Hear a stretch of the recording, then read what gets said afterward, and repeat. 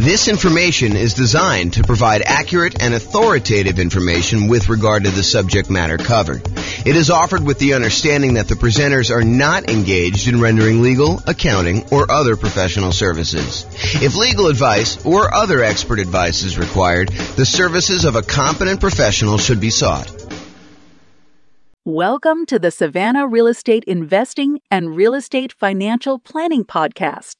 Learn all about investing in real estate in Savannah, Georgia, with a combination of real estate financial planning and modeling with numbers specific to Savannah, plus syndicated, more generalized recordings of live and pre-recorded real estate investing classes, not all of them specific to Savannah. Be sure to stay tuned after the podcast for a message from our sponsors. Well, good morning and welcome, everyone. I am your host, James Orr, and this is another episode of the Real Estate Financial Planner comparison series of webinars, podcasts, whatever we're doing here. So today tries to address the question that people have of, should I buy an owner-occupant property or should I keep renting myself if I am trying to achieve financial independence or I'm trying to maximize my net worth? Like, what is going to be better for me? Because you would argue, hey, look, if I decide I'm going to go buy a rental property, if I'm going to go buy a series of rental properties, that distracting myself and buying an owner-occupant property first could actually hurt me. It would slow me down. It's better for me to take the money that I was saving up to buy my rental than it would be to buy an owner-occupant property. And not only that, but in some markets, putting 5% down in order to buy an owner-occupant property means that your monthly payment is going to be higher than if you just continue to rent, right? Because you go put 5% down, you're probably going to have private mortgage insurance, and the payments plus the taxes plus the insurance on that particular property is going to be higher than if you just rented yourself, right? Because that's going to be what is typical in your marketplace. Or you could argue, hey, if I go rent, my rent is going to continue to increase with inflation so that it's going to limit how much I'm able to save over time. Because if I decide to rent and I don't buy a property and lock in a good part of my monthly living expense in the form of a mortgage payment, sure, taxes and insurance go up, but the mortgage payment itself, because you're getting a 30-year fixed rate mortgage, that's going to stay static. And so the amount, the overall net kind of rent equivalent I have of buying an owner-occupant property to move in is going to stay low and actually get lower. It may be higher at the beginning, but overall, the payment for owning a property tends to go down over time because the mortgage payment, the principal and interest part of the mortgage payment, is fixed. And with the rising cost of things, inflation, that tends to look cheaper over time. And at some point, those lines tend to cross, right? Where it tends to be more expensive to buy a property to begin with. And even with taxes and insurance going up, the net overall cost to own a home tends to go down a little bit over time. Whereas when you rent the property and you just live there, the cost of rent just tends to keep pace with inflation and keep going up and up and up and up and up. And eventually those lines cross and it becomes better for you to have bought a property. But is it better for you to rent and to use that money to acquire rentals? Or is it better for you to buy a property, slow your roll a little bit, acquiring the first rental, and then, eventually buying rental properties, but you're living in a property that you also are an owner of? And then there's the whole discussion of eventually the property that you're living in, if you go and you buy one, you no longer have a mortgage on it at all, which then even reduces what you need in order to be considered financially independent. If you were earning $10,000, if you were spending $10,000 a month on all your expenses and $2,000 a month of that was your mortgage payment, well, eventually when your mortgage payment goes away, you no longer need to achieve $10,000 a month in passive income from your investments in order to be considered financially independent. Instead, now, because your mortgage payment is paid off and you no longer have that $2,000 a month mortgage payment, you really only need $8,000 a month to be considered financially independent. Sure, you still need taxes and insurance and maintenance and all that other stuff on your property that you live in, but you don't have that mortgage payment anymore. So your overall cost in order to be financially independent, the bar has been lowered. So all of these things come into play when we ask ourselves today, is it better to rent or buy an owner-occupant property for 5% down when we're otherwise buying 25% down rentals? That is what we will plan on discussing today and what we'll go into detail on. So what I did is I modeled this for over 300 US cities. And so each city's got its own home price, rent, taxes, insurance. The amount of money that people earn in each city is a little bit different. It's basically enough for them to go buy a property in that city, so that we don't have somebody, I don't standardize the income so that somebody who would otherwise be able to buy a property in like Mobile, Alabama would not be able to buy a property in LA. So we do adjust for income. But when we adjust for income, we also adjust what they need in order to be considered financially independent. So if we give someone a higher income, it means that their threshold for being financially independent also has gone up. It's commensurate with the income that they were earning. They have to replace their job income in order to be considered financially independent. It's another way of saying that. Okay, so we modeled this for 300 cities, and you will see which one is better. Because I think there's a debate, right? Which one of those factors is going to be the most powerful? What's going to be the biggest impact, and what is going to be the biggest limitation for someone wanting to achieve financial independence? And then not only financial independence, but which one leaves you with the highest net worth and which one's riskiest? Because I think all of those things are factors in which one we do. Okay, so in both scenarios, kind of like we're comparing A to B, they're going to be buying 25% down payment rentals. The idea is that the strategy is you're going to save up 25% down plus some reserves and all that other stuff, and you're going to go buy rental properties with that. The difference is going to be one person's going to rent, the other person is going to buy an owner-occupant property with 5% down first. Okay, so that's going to be the comparison. So the 5% down owner-occupant first, then 25% down rentals, they're going to save up until they can buy a 5% down owner-occupant property to live in. Then they're going to live in that property forever. Then they save up until they could buy a rental property with 25% down, plus closing costs, plus reserves on every property that they own, okay, including their personal expenses. And they will repeat that until they have up to a maximum of 9 rental properties, each that they bought with 25% down. With the other strategy, remain a renter yourself, then 25% down rentals, which I'm calling 25% down, no owner-occupant, no OO. Then you remain a renter for the entire time, and your rent goes up with inflation, just like the rent on the properties you're buying. You buy 25% down rentals when you've saved enough for a down payment, plus closing costs, plus 6 months of reserves for both your personal expenses and reserves on all properties you own. And you also still need to be able to qualify for that loan for 45% debt to income ratio. So all the qualifications for buying the 25% down are the same regardless of which strategy. Just in one case, we're buying a 5% down owner-occupant property first, which could impact their ability to be qualified to buy the rental property. Because if you're buying a property with 5% down, then you need to be able to cover that payment. And if it's higher, that could limit when you can buy your rental. You may have enough for down payment, but your DTI may not be in line. And that actually is calculated in our modeling. So realize that that could be a factor for some cities.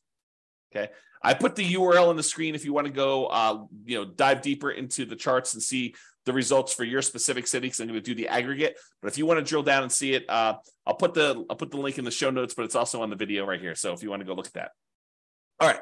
So in order to be considered financially independent, what they need to have is the income from their rental properties, net of all expenses, and the income they have from investing money in the stock market, which any extra money they have, we assume that it's invested in the stock market. But any income they have coming from the stock market needs to exceed their personal expenses. And so we calculate the money from the stock market as the amount that they have invested times the safe withdrawal rate, and then we convert that to monthly.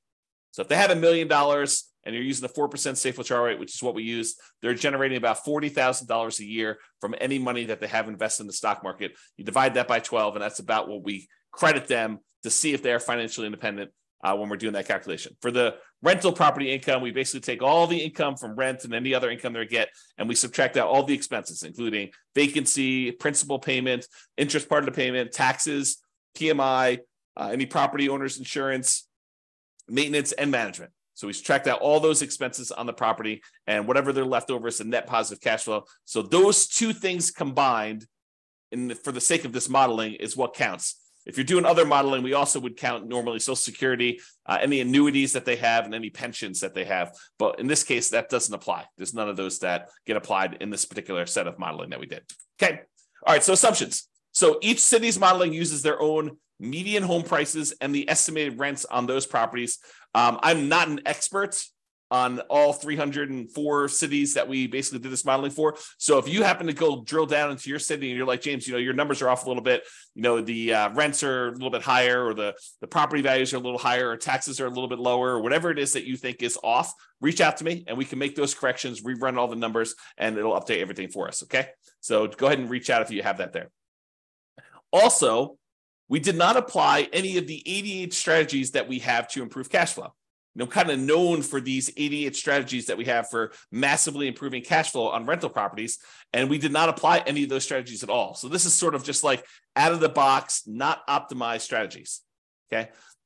Now, the job income, as I mentioned, does vary based on the city so that they can afford a property in that market. But we do consider that to determine whether they are financially independent, because they have to replace that job income. So for those who much is given, the amount that they're earning from income, much is also expected.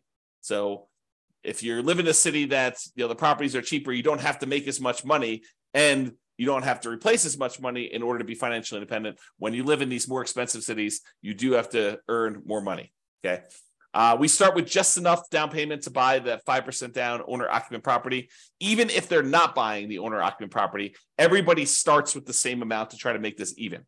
Okay, so that's sort of like a head start to get them to that first 25% down payment if they're not buying the owner-occupant. Otherwise, they have enough to buy that owner-occupant property pretty much upfront, because we give them 5% down plus 2% in closing costs to help them acquire the property. So basically, that would be what they need. So they still need reserves. So it may not be that they're buying it in the initial month. When they're doing the nomad model, which they're not, they would be moving out of their properties, but they're not doing that in this case. So I'm going to make a change here.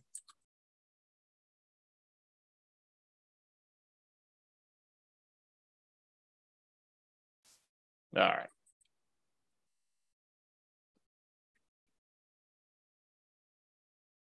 There we go.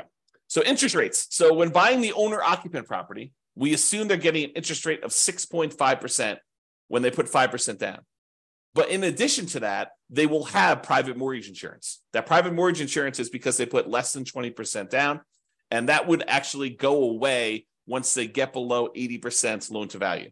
So it would be there until they get to 80% loan to value, then that would drop off, and that would make their housing costs a little bit less at that point. When they're buying rental properties, because they're putting 25% down, their interest rate is estimated to be 6.75. Okay. And they do not have PMI in that case. When they have any extra money that they have while they're waiting to do stuff with it, would be invested in the stock market, and they're earning 7% on their stock market investments. And I modeled this out for 100 years. If you want to see all my assumptions, you can go to realestatefinancialplanner.com/model, pick your city or pick one of the special reports and drill down. You can see all the assumptions I use for my modeling. All right, so let's get to it. So financial independence achieved. So which one do you think is going to be better? Is it going to be better for someone to actually buy an owner-occupant property, move in, live there, and then start saving up to buy 25% down properties? Or is it going to be better for them to just remain a renter, start saving up for their 25% down properties, and do that strategy?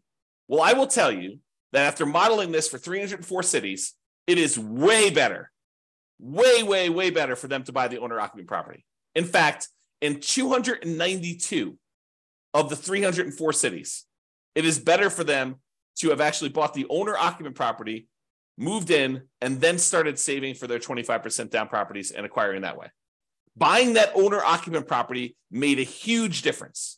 Okay, 292 cities out of 304, like 96% of the time, it was better for you to buy the owner-occupant property. In only one city was it better for you to be a renter. In 11 cities, it was the same. It didn't matter. But in one city, it was better for you to be a renter. So go figure. Okay.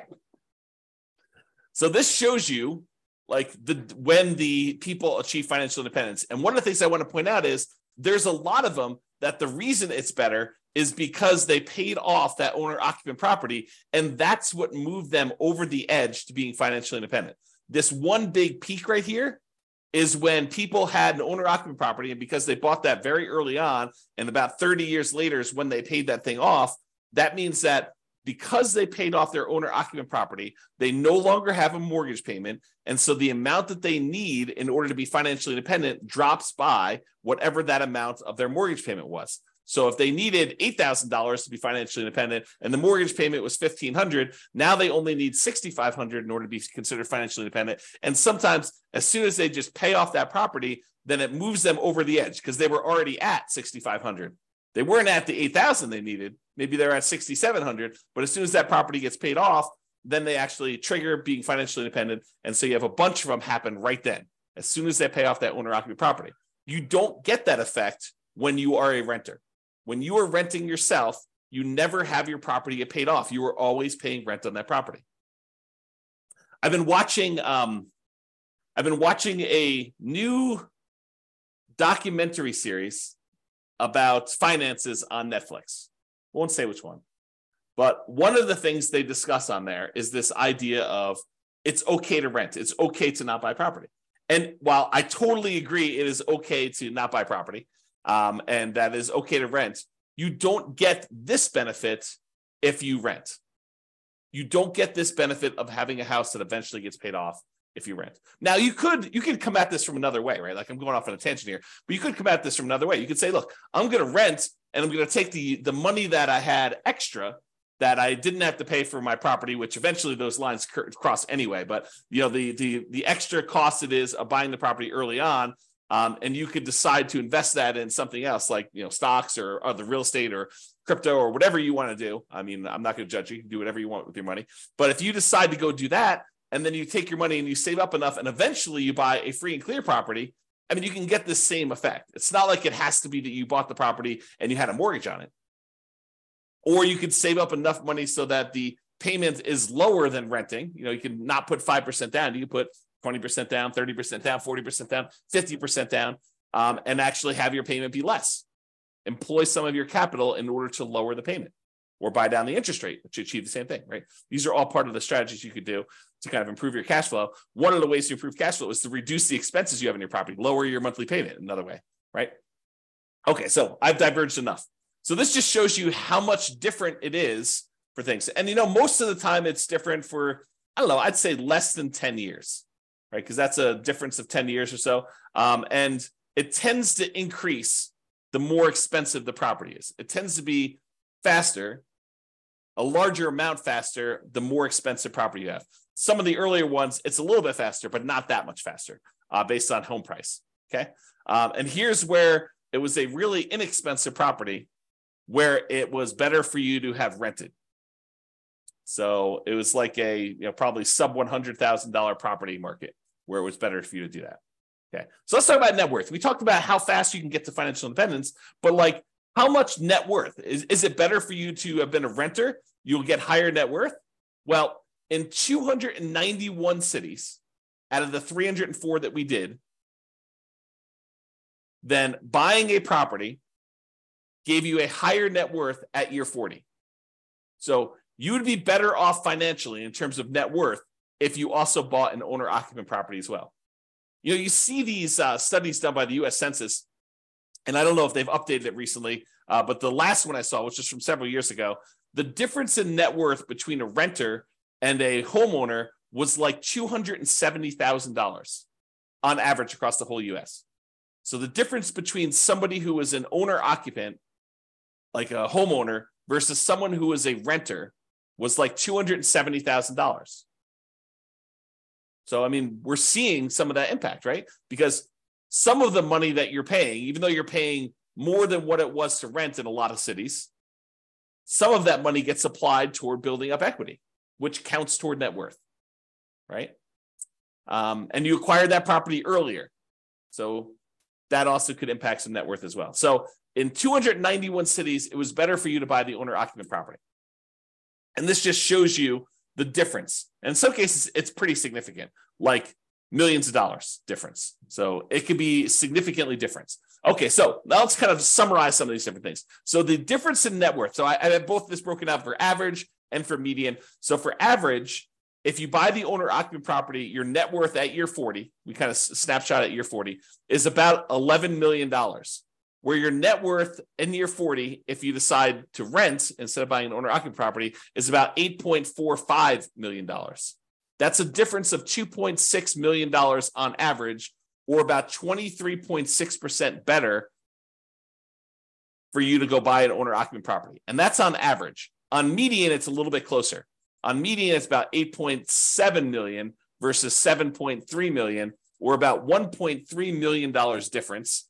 It's still better for you to buy the owner-occupant, but the difference is between whether we look at an average or the median for all 304 cities. And so in both cases, it's better, but the average is a little bit larger. So the time it took you to be financially independent, this is where I start sounding really sleazy, like a late night infomercial sort of dealio. Ready? So what if I could save you 6 years from having to work a job that you hate? Would that be worth, 7 payments of $995? Oh my gosh, that sounds so sleazy. But that's really what we're talking about, right? Like if I showed you, look, you're considering doing this 25% down strategy. Should you buy an owner-occupant property at 5% down, or should you or should you rent to do the 25% down? Well, I'm telling you, look, if you buy an owner-occupant property, on average, you will save 74.8 months.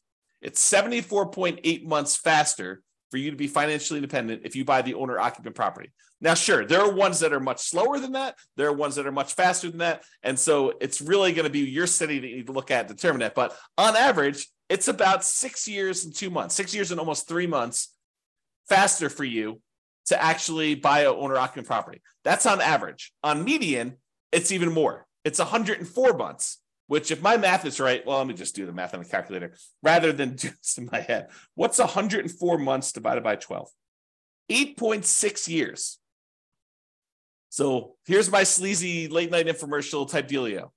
For only 7 payments of $995, I could save you, what did I say? It was 8.6 years of working at a job that you hate, just by changing one little thing about how you invest in real estate. Oh my gosh, it sounds so sleazy. But really, it's true. I mean, on median, the middlemost one, it is 8.6 years faster. Some are faster than that. Some are slower than that. But I can save you a lot of time just by changing your strategy a little bit, okay? Now, let's talk about risk. We talked about net worth. We talked about, the speeds of getting financial independence. So is it riskier to do buy the owner-occupant property or to do the non-owner-occupant? Well, part of it depends on how we measure risk. We like to measure risk in a bunch of different ways. One way is it's like how much rent can drop before you're going to have negative cash flow, like what we call rent resiliency, or how much prices can drop before you have negative equity, before you're underwater on your property. We call that price resiliency. Or we look at debt to income, which is a calculation your lender uses to determine whether or not you qualify for the loan. What is the ratio of all of your debt payments compared to how much you make on your job? I also like debt to net worth, how much debt you have compared to what your overall net worth is.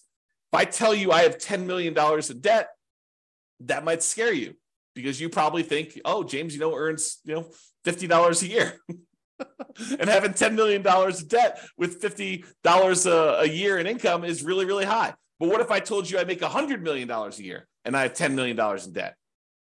Well, or my net worth is $100 million. We're doing debt to net worth. My net worth is $100 million, and my debt is only $10 million.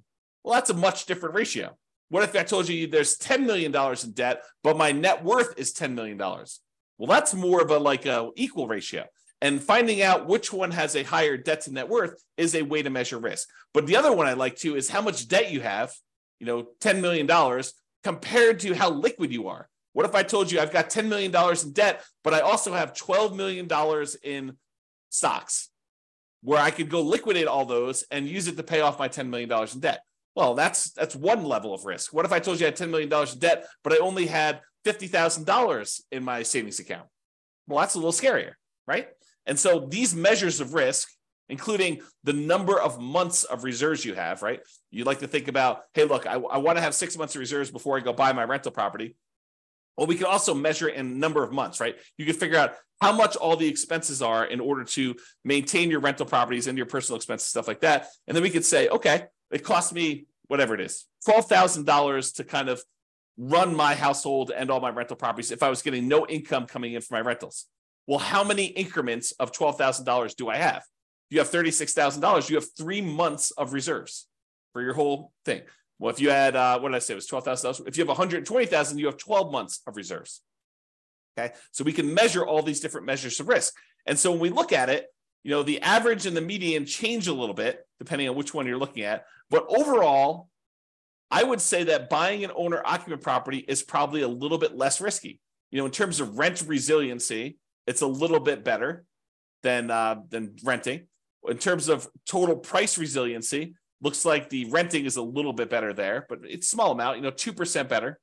When you talk about debt to income, your debt to income is a little bit better when you have the owner-occupant property. Okay, it's a little bit higher when you don't buy the owner-occupant property. And it probably is because it takes longer to buy the properties. And so that could have an impact too. And these risks, they can change over time, right? Like we could do a snapshot of what the risk looks like, for the first 5 years. We could do a snapshot of what the risk looks like for the next 5 years or year 7 or whatever we want to do. But this is showing you the risk over the entire 100-year period, which if you have a really long period of very low risk situation, then that could be outweighed by, very risky stuff early on. So it's deceptive to look at this. I think you need to really drill down and look at this, but at least we give you a measure to look at risk, right? In terms of debt to income, a little bit better for you to buy the owner occupant in this case. And for the debt to net worth, a little bit better for you to have rented in that case. And debt to account balance, it's a little bit better for you to have bought the owner occupant. And then for months of reserves, it was way better for you to actually buy the owner occupant property because eventually that thing gets paid off and some of your expenses go down. So I think that that's a major factor in what's going on there. All right. So as I mentioned a couple times throughout here, you could apply all the 88 strategies that we have to improve cash flow to get these numbers to look better, right? At least for the rental side of things. Now, we've basically been using median price properties and what rent might be on each one of those properties. You should be able to choose and do better than this, right? I think if you do any type of effort in finding and selecting properties and applying any of these 88 strategies, you should be able to do better than what I've shown on here. And as I mentioned, if you're an expert in your market and you think my numbers are wrong, please do reach out so we can update those so that they get better for everybody. So in conclusion, in our current market conditions, our current prices, our current interest rates, our current rents, and it is May 15th, 2023 when I'm doing this, and I'll do updates over time. I'm trying to do one of these classes a week as part of a series. But we'll kind of go through all the different comparisons we've got, and then we'll come back and revisit and update things. And the website will get updated as I rerun numbers, because once I update prices and interest rates and things like that, I rerun everything. And so if you're visiting these charts on the website after this video, they may be different. They're likely to be different because prices and interest rates and everything else changes, which changes everything. Okay. So in our current market conditions, current price, current interest rate, current rents in about 304 US markets using what I would consider to be less than ideal median price and rents on properties, buying an owner-occupant property when you would otherwise be buying 25% down rentals is a faster path to financial independence in 292 of 304 cities, about 96% of the cities. Okay. And for net worth, buying an owner-occupant property first also gives you a higher net worth in 291 of the 304 cities, about 95.7% of them. The market does matter a little bit, but in general, you should probably buy an owner-occupant property. That is what the conclusion should be, okay? It is best if you look closer at your specific market and apply as many of the 88 cash flow improving strategies as practically possible to improve on your implementation. Again, go check out the realestateFinancialPlanner.com/model to be able to see all the details. Hope you enjoyed this class. I hope you enjoyed this series. I kind of like the comparison and dispelling some of the myths out there about should you do X versus Y and, why it's always better to do Z versus R or whatever you're trying to do, right? Like the idea that people have these things in their mind like, oh, that's silly, James. Everybody knows that it's better to do this. Really? Really? That's a belief you have. And then we go do the math and we find out that maybe it's not even like the majority of the time that is the case. Sometimes it is. Sometimes it's like this, where it's like 96% of the time, it's better to do one strategy than another. But other times it's not nearly as close.